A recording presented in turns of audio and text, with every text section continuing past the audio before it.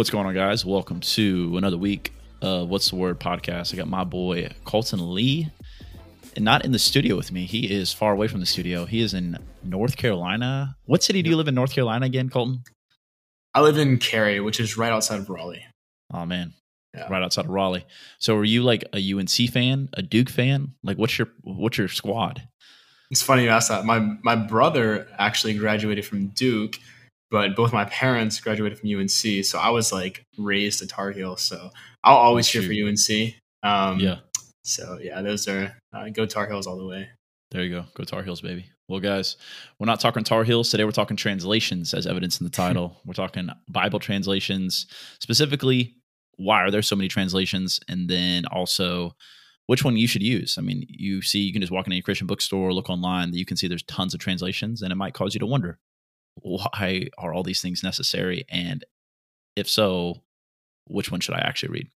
And so, Colton, I want to ask you personally, which translation, when you're doing like your quiet time, your personal Bible study, which one do you read the most, would you say? Yeah, I would say that the one that I read the most would probably be the ESV. My study Bible, I have two study Bibles. I have one that's in ESV and one that's in NASB. And those are the two that I rotate from the most in terms of doing my devotion. And I tend to do the ESV just because I feel like it's understandable, but it also is close enough to the original text that it's a good translation to study from. If that makes sense, it's a good translation to I get you on that. And do inductive study from. Yeah. So ESV is what? English Standard? Some people call it the extra spiritual version. Yeah, it's the English Standard version. So do you consider yourself a guy who's kind of like snobby on their translations, or are you like more fluid? Like, will you use whatever, or are you like, nah, like I'm an ESV guy, I'm an English Standard Version guy?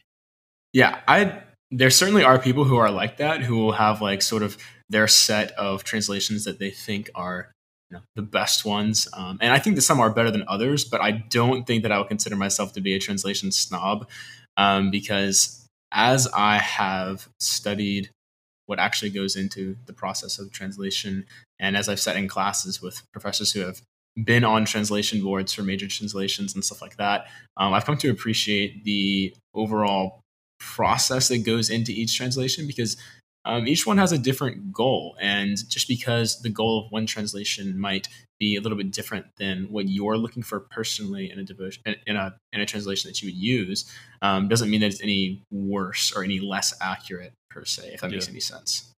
So how did you stumble upon the ESV? Like, because as we're answering this question here, we're going to look at, why there's so many translations, which one you should use. Did you ever go through a period where you're using different things and then stumbled upon like, oh, I'm going to use ESV now? Or was it like, did someone tell you to use it? How'd that come about? Yeah, that's also a good question. I actually was a little bit nervous to use the ESV at first, because I knew that some of the big proponents of it were a little bit different theologically than me at that time, although I've become a little bit more similar to them now. But I grew up reading the NIV, which I feel like a lot of us probably did. It was kind of like the popular one in like the early 2000s. And then I started reading ESV. I found it to be a little bit more on the formal side, which we'll talk on later, I assume. And I kind of just stuck to it. It's been good for my devotions, good for my study. Kind of can serve every aspect of my the purposes that I need it for, whether it be sermon prepping or doing it in a devotional word. Yeah. And so for you guys listening to, translations, a lot of people look at translations and they're like, oh my gosh, like if there's so many translations, doesn't that maybe signify that like there's an issue here? Like, why are we translating it so many times over and over and over again? Like, are we missing something? Are we missing the mark somewhere? Like, are any of these actually better than the other? Because if so, like how bad were the previous ones? And I totally get that. And so a little history lesson on translations for you guys right quick is that the Bible, if you don't know, as most of you probably do understand, is that the Bible was originally written in Hebrew, Aramaic, and Greek, right? Like Koine Greek is the specific language. Colton actually takes. Are you in Greek yet, or are you taking Hebrew? Right I'm now? done with Greek. I took 4 semesters in undergrad and 2 in grad school, and I am officially done with it. So I'm in Hebrew right now, though. So Colton is our resident expert on Greek. We'll have him speak that later. No, I wish. But it was written in those 3 languages: Hebrew, Aramaic, and Greek. And since most people, I mean, even Colton takes the classes and is still relatively unfamiliar with the languages, even though he's literally taken them. And most people haven't even taken the languages. And so as a result, you got to rely on a Bible that's been translated into English or the whatever language that you speak. And so for this reason, a good Bible translation is like a pretty essential tool if you're going to try and understand God's word. Or good luck, trying to find your way through the Hebrew, Aramaic, and Greek text. I have even looked at some, dabbled in some courses in that, and I still struggle. And so, as do most people who have even gone to seminary. And so, I think what a lot of people forget about this, Colton, and this is interesting. People like kind of hate on translations, like, oh, original languages, like that's the top bar or whatever. The first translation that was ever created was called the Septuagint. And it was literally a translation of the Old Testament. And so the Old Testament was written in Hebrew, and then they translated that into the Septuagint. What language is that translated into? Do you remember? Yeah, it was translated into Koine Greek. Yeah. So the Septuagint was just a translation of the Old Testament. And when Jesus was quoting like Old Testament scripture in the Gospels, he was quoting the Septuagint. And so a lot of people may say, oh, well, the translations isn't. Some people ask, and I get tripped up. My professors in seminary love to do this, and like even pastors now, they ask like, is the English translation of the Bible God's word? And it's like, and I don't know, have you ever been asked that question? It's kind of like a tricky question. Is the English translation of the Hebrew and the Greek and the Aramaic, is that God's word? Has anybody ever asked you that? Yeah, people have asked that, or I've pondered it myself. And I would say like, yes. I think that the inerrancy is in the original manuscripts, and that there is debate for a variety of different things when it comes to like translating scripture. But we can have a high degree of trust and confidence in the English translations that we have, because of the work and because of the scholarship that's gone into giving us the closest possible English equivalent to what the original manuscripts actually said. So I would say that yes, like the inerrant word is the original manuscripts, but we can have confidence and not be worried when we're opening up our English Bibles if we're getting the real thing, or if we're being like, counterfeited, because God has given us the common grace of good scholarship and good translators to give us the translations that we have now. So yeah, and word. And I think what showcased that even more so, historically speaking, is the fact that Jesus quoted the Septuagint when he was quoting the Old Testament. So he would go back points of verse, whether it was Isaiah or Deuteronomy or whatever he was quoting, and be like, he would quote in Greek from the Septuagint, which shows like even Jesus, who typically is the gold standard for all things Christianity, would be a person who says, hey, just because it's not in Hebrew doesn't mean it's not God's word. The translation works, Septuagint works. And from the Septuagint, there was a Latin Vulgate, there was where the Bible is translated into Latin. There was finally an English Bible. A lot of people know the name, if you've been in Christian scholarship at any point, is John Wycliffe.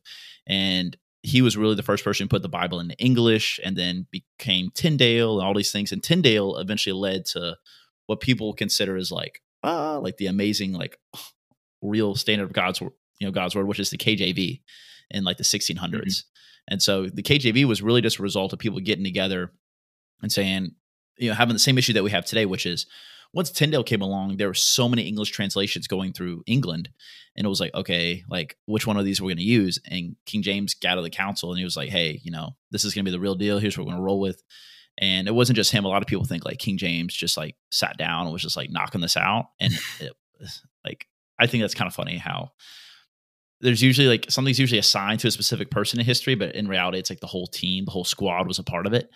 Yeah. And so King James, I think King James Version, I have it in my notes here. King James Version came out like 1613 or something like that. It was revised like several times, 1604, July of 1604.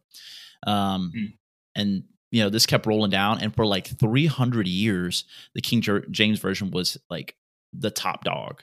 That's why like really no other English translations can rival it. And that's why I think people, I don't know if Colton, has anybody ever said this to you? Like, or maybe you see this, I don't know what kind of vibe your church is, but sometimes in certain churches that I've been a part of, it's like, oh, you're not reading the King James Version?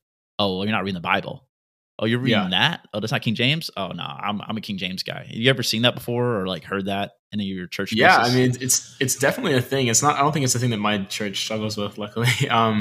But I think that a lot of that's rooted in just tradition of King James. And also like realistically, our scholars have uncovered updated manuscripts that are closer to the actual writing of the Holy Scriptures. So that's kind of informed how we've gone about translating them. So actually, I don't think there's any.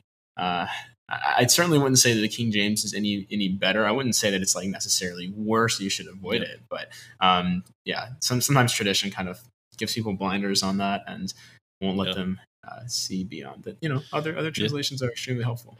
That's a word, and it's true. I mean, sometimes what we're used to doing keeps us from getting to the place that maybe might be more efficient and optimal.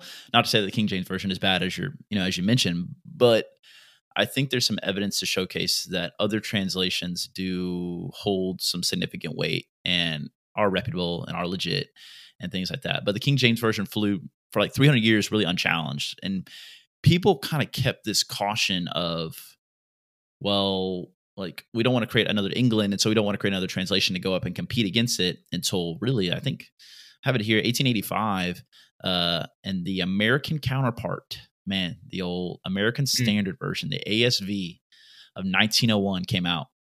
And this was really the genesis of, like, it was like the waterfall fell through, right? It was, everybody was like, okay, well, if they can do it, then we can do it.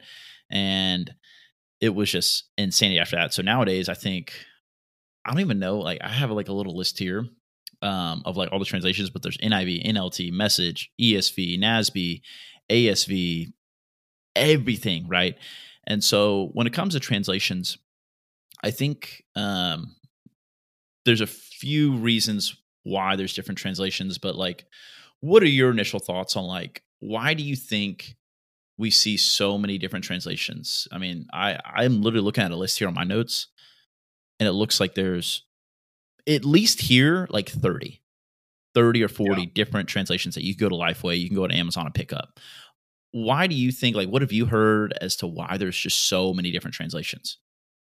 Yeah, so I mean, the reality is that when you translate from Hebrew to English or Greek to English, there is not a direct English equivalent to everything that you see in the original language. So even if you're translating word for word, like if you were to go through and translate word for word, then like the syntax of the language is totally different, and it's not going to end up making an understandable sentence. You also have to look at the fact that a lot of the words that are in the original languages don't have a direct like carryover meaning into English. So there's what scholars will call a lexical range, where one word can sort of mean a variety of things, in the same way that in English we have some words that have sort of a variety of meanings. And because there's not this just simple, okay, plug into Google Translate and pop out this translation of the Bible so it's most accurate here, because that's not how the languages work. What scholars have to do is they have to take into account the flow of the sentence, the context of the book, and they have to figure out the nearest English equivalent that they can to the original language. And that very rarely will change the actual meaning of the passage, which is like I said earlier, we have confidence in the translations that we do have, but it will change the way in which you formulate those sentences depending on your approach to the scripture, and also depending on the philosophy of translation that you're holding to. So long story short, it's not just a plug and play like, okay, Greek equals this English over here. It's like, okay, we have to approach this within its context, within its genre, and look at the syntax and look at the lexical range of the variety of words in there. And different scholars with different goals of translation, philosophies of translation, can still communicate the same idea, but communicate it in a different English formation, if that makes any sense. Yeah. Go ahead. Yeah. No, that's good though. Yeah, and I think it's good because when you mentioned something specific that I latched onto, which is goal, like the goal of the translation. And so I have a little diagram here when it comes to like different goals, because a lot of people do think it's just as easy as plug and play, as you mentioned. Oh, well, in the Greek word, this is he sat, and so therefore it's got to be the same thing over here. In reality, that could be 2 or 3, 4 more words to say the same phrase in English than it was in the Koine Greek or the Hebrew or Aramaic. And so people do have different mentalities when they go to create things. I have it here is that people would assume it's just like, we'll get it as close to word for word. But it's like, if you want it as close to word for word as possible, good luck trying to read that. And so here I have, it's 3 really spectrums, I like to say. So word for word being on like the far left side of the spectrum, like as close to the original Greek and Hebrew as possible. And then on the other side, you have like a paraphrase on the other side of the spectrum. Mhm. And in the middle of those things, you have thought for thought. So word for word, thought for thought, and paraphrase all the way to the right side. And you really have translations grouped anywhere on the spectrum, right? Mhm. And there's no like, unless you're like Colton, you're just reading like Greek, like straight Greek, like you got the scrolls out and you're just getting after it. You're not gonna get the perfect translation, quote unquote. The perfect translation being like, this is exactly what was written at the time, etc. You're gonna get a sense of a translation. You're gonna get a little bit of variance when it comes to those things. It doesn't discredit, as Cole mentioned earlier, doesn't discredit the fact that it's God's word, but it does require you to think intentionally about that. Does that make sense, Colton? Am I saying that appropriately? Yeah, I think that does make sense. Yeah. So when it comes to word for word, thought for thought, paraphrase, Colton, I'm sure you've heard those terms before. Where on that spectrum do you like to be? Or actually, maybe we could use some defining here on thought for thought too. Like, what do you think thought for thought means on this spectrum? Like when people go to translate that way. Yeah, I think that thought for thought, the goal of can I take it a step back actually Yeah, and absolutely. kind of like approach each of them kind of holistically? Yeah, Um, please. so when a translation committee comes together, whatever translation it is, whether it be the ESV, the CSB, the NIV, NLT, something like that, they have what's called a philosophy of translation, and that might sound complicated, but really it is they have an idea of where they want to fall on that spectrum that you just laid out. Um, for example, the NASB, the NASB, they wanted to be very formal, very on the formal or word for word side of things. NLT, on the other hand, more on the thought for thought and functional side of the spectrum. So when a translation committee gets together, they know what they're aiming for in their translation. So you could say that maybe the CSB would be closer to the thought for thought category, and I think that you would see that in how they translate scripture, where the essential thoughts of the text are delivered in somewhat modern English, but it's still close to the original Greek or original Hebrew, where it's not necessarily way over on the paraphrasal side, like the Message might be, or something like that. Oh Um, yeah. so it So just depends on the goal and the philosophy of translation that they're going for, and that doesn't make it any less inspired. Although once you step away from the thought for thought and word for word and into the paraphrasal, then really what a paraphrasal is they're taking a text that's already been translated into English and they're modernizing the English. So the Message isn't actually a translation; it's actually a paraphrasal of a translation. yeah. So I would approach that a little bit differently. But yeah. So what are your thoughts on like the Message Bible, which I think when most people think of a paraphrase type of edition, it would be the Message. What are your thoughts on using that for personal quiet time, using it to Yeah. preach, using it to whatever? Yeah, so I personally don't really use the Message that much, but I'm not one of the people who's going to like mock people who do, because I know that it can be a very helpful. It's like the same way that I use a commentary sometimes to supplement my devotion. It's almost like Eugene Peterson, the author of the Message. It's almost like his paraphrasal slash his commentary on the passage. So if you want to use it to supplement your devotional time because it's easier to read and the Lord can use it to minister to your heart more closely, then there's nothing wrong with that. But I would also encourage you to maybe pick up a more formal one, like the ESV, that's maybe a little closer to kind of like supplement your time in the Message Bible. And I would use in preaching maybe quotes from the Message Bible, but I wouldn't preach Mm, from the Message as my primary text, if that makes yeah. any sense. So what are your thoughts on using, for us, we're pastors, but even people who aren't full-time ministry listening to this, maybe they're doing a personal quiet time, but then they're also leading a Bible study, or they're also, Mm, maybe they do speak in some capacity, maybe whatever, right? They do different yeah. things, interpret the Bible at different times for different reasons. What are your thoughts on someone using, I don't know, ESV for their quiet time and the NLT for their message? Or do you feel like, nah, like if you're gonna do it. Like use one, or would you say no? Like use them all. Like, is there benefit to using multiple translations? Yeah, I think there's definitely a benefit for using multiple translations, especially when you aren't familiar with the original languages and you can't really interact with the original languages, because it gives you a variety of different experts' takes on that passage. And it also might enlighten the word to you in a way that's unique and in a way that the Spirit might use to actually like do something in your heart that wouldn't have been done if you hadn't read it in that other translation. As for Bible studies, I think that the when you go on the more functional side or the more thought for thought side of things when you're reading, um, in a sense, the scholars have already done some of the interpretation for you by making it more modernized and more understandable. Where if you want to learn how to wrestle with what's closer to the original language and learn that sort of art of interpretation yourself as you're doing a Bible study, I would encourage to maybe go with a more formal. So I keep using the terms formal and functional. Basically, the same thing you said with like the spectrum. Formal being more word for word, functional more Yeah. functional. I would recommend a more formal one for Bible study, but for preaching, for example, I like to use the CSB in my preaching, which is kind of like in the middle of the road, just because it's easier for people to understand, especially because I preach to a youth group. So I think the context varies, and that overall it is healthy to use a Yeah. variety of translations, though.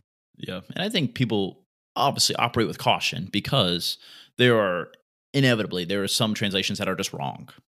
Mm, They have more semantical problems and legitimate interpretive issues than maybe a more mainstream type of thing. Like, on the Bible app, you can see like translations yeah. galore, right? You could choose anything you want. There's got to be like 70 of those things on there. And some of those are like not good. They're not good for like quiet time. They're not good for most things. But your more mainstream ones, I like to think about it as like tools in a toolbox, as opposed to, Mhm, well, like, what should I use? A hammer or a wrench? Both. Like, use mhm, all the tools that you have at your disposal, in the same way use all the translations you have at your disposal. If you want to mix it up one day, use NLT. If you want more of a word for word, use ASV or NASB. Use ESV. If you want to read through the mhm, message and you're kind of like your quiet time's getting a little stale, use the message. Like, that stuff's great when you're mhm, speaking, and maybe you're working your way through a passage, or depending on your audience. Like, for both of us, we speak to teenagers all the time. Like, I'll use NLT sometimes. I like mhm, ESV, but NIV comes into play at times, and it really just depends on the crowd. But if I was speaking to adults, maybe I would just use specifically ESV.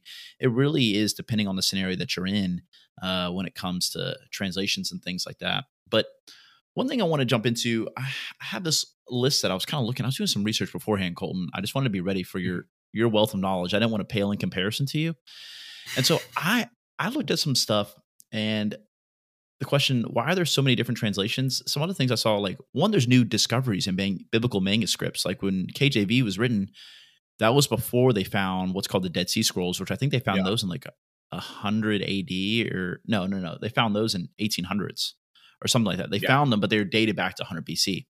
And so King James was written without that. And so that came into play.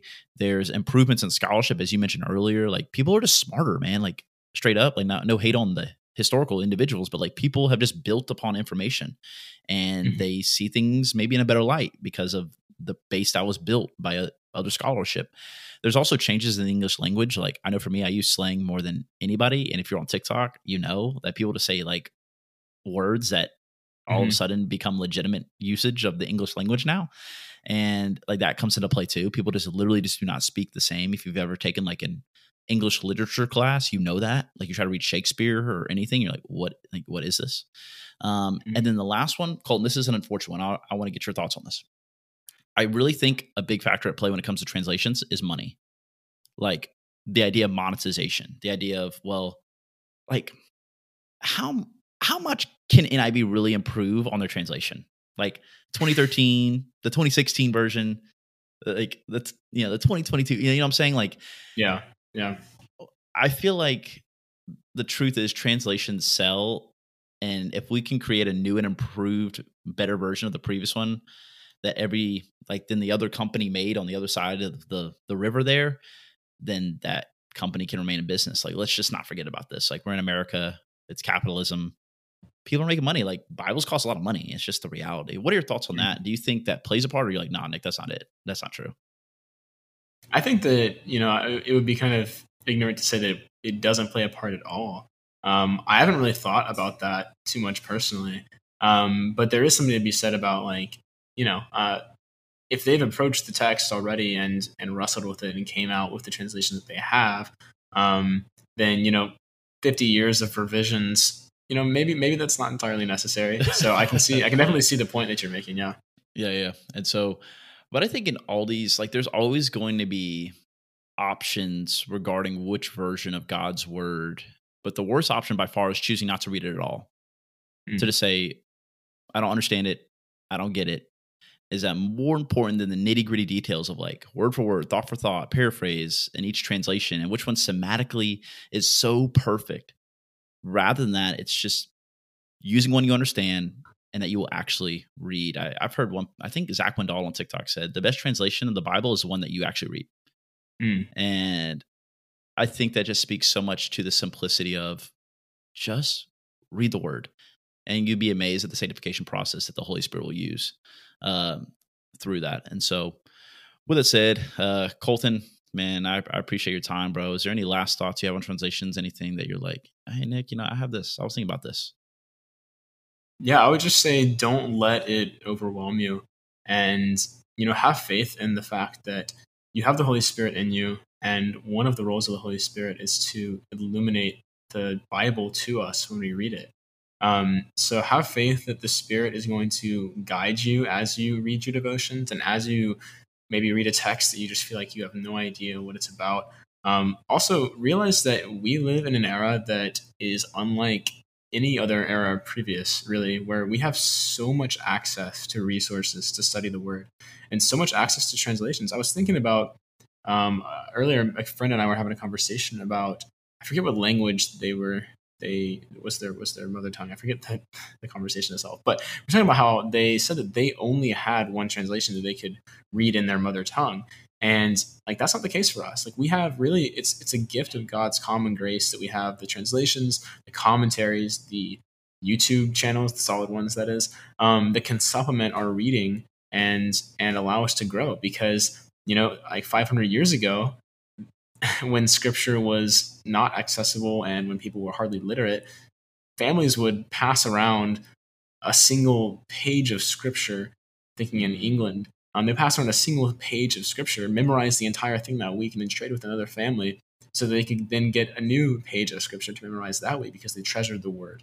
And that was when they had very little access. And we have so much access to things that people would have died for in the past. And it's our responsibility to make use of them to the fullness of how God has granted it to us. So that's just an encouragement. That's something that I think about a lot. I'm kind of convicted about a lot. Am I making use of the gifts of God's grace that he's given me to study the word? And am I trusting in the Spirit to be with me as I study the word? So that's an encouragement to the listeners to just, have confidence in the Spirit that he will lead you. So yeah, good word, bro. And I appreciate you being on. You're a stud. And thank you guys for listening. Until next week. Peace. I hope this episode helped you out and provided you tons of clarity and encouragement. If so, I'd greatly appreciate it if you would leave a review and also share this show on your social media. It helps more than you know. Until next time.